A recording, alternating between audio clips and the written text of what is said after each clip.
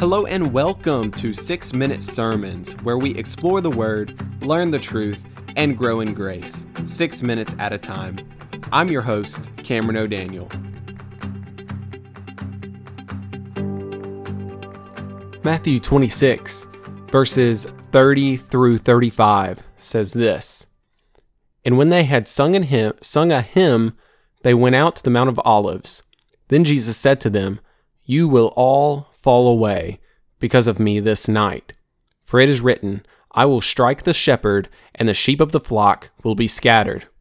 But after I am raised up, I will go before you to Galilee. Peter answered him, Though they all fall away because of you, I will never fall away. Jesus said to him, Truly I say to you, this very night, before the rooster crows, you will deny me 3 times. Peter said to him, Even if I must die with you, I will not deny you. And all the disciples said the same. So here in Matthew, the context of what is happening is Jesus and his disciples have just had the Last Supper. They've just had the Last Supper. Jesus has foretold his death time and time and time again. And here he takes a slightly different route. He doesn't foretell his death only, but he says, I'm going to die, but before I die, you're all going to leave me. You're all going to go away from me. And what do the disciples do? What does the ringleader say? The ringleader meaning Peter. Peter says, look, even if these guys, these Joe Blows over here, if they deny you, I'm never going to deny you, Lord. I'm never going to do that. And then Jesus, looking at him square in the face, says plainly, yes, you are. You're going to deny me 3 times tonight. Not just once, not just twice, but 3 times you're going to deny me. And then Peter said again. So 2 times Peter says to Jesus, I'm not going to deny you. And the second time, all the disciples agree with him that they will not deny Jesus either. Now let's think about this for a second. We are 2,000 years removed from this event, roughly 2,000 years. And we have the benefit of hindsight. We can look back on this, we can see what Peter and the disciples have done, and we can say, wow, what dummies. Why did they do that? They should have known better. They should have known better than to say this, knowing, or Jesus knowing, that they were going to deny him and run away. They should have known better. Shame on them. That's what some people would say. That's what some of us would say about Peter and the disciples, is it not? But if you think about it, if you put yourself in their situation, this is not just a story. These are factual events that actually happened.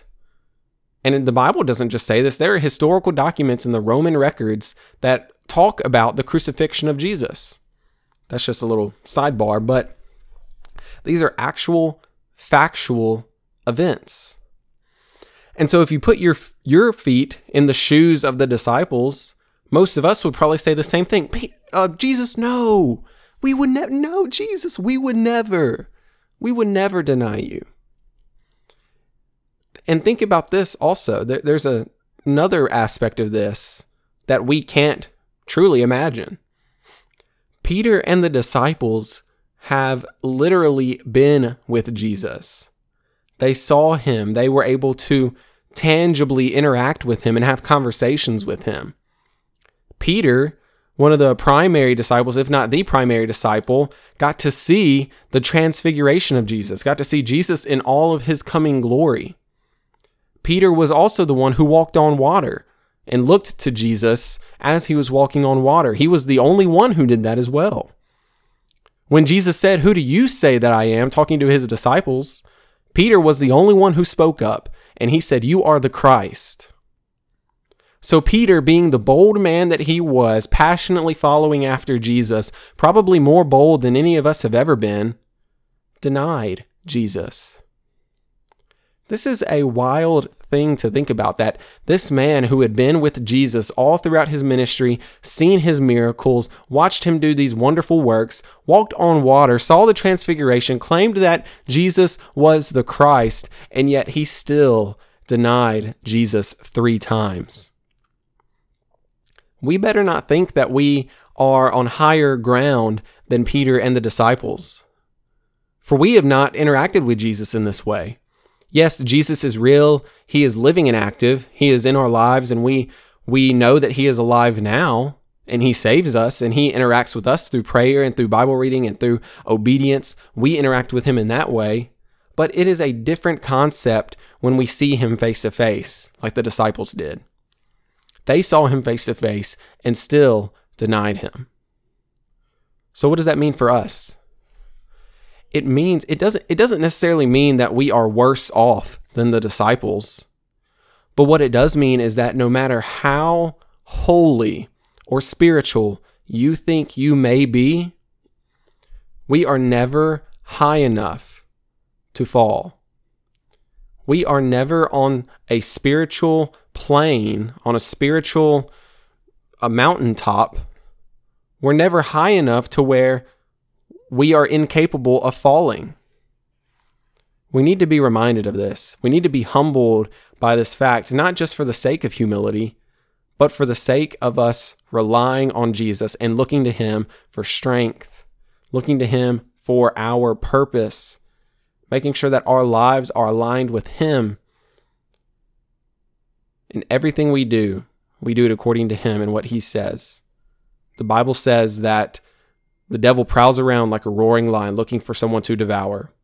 Let's not be that person. So Jesus, I pray that you would help us and encourage us as we are struggling in this life to keep the faith, struggling in this life to obey you, struggling in this life to not deny you. I pray that you would help us to not be prideful in ourselves, but help us to see that we need you constantly.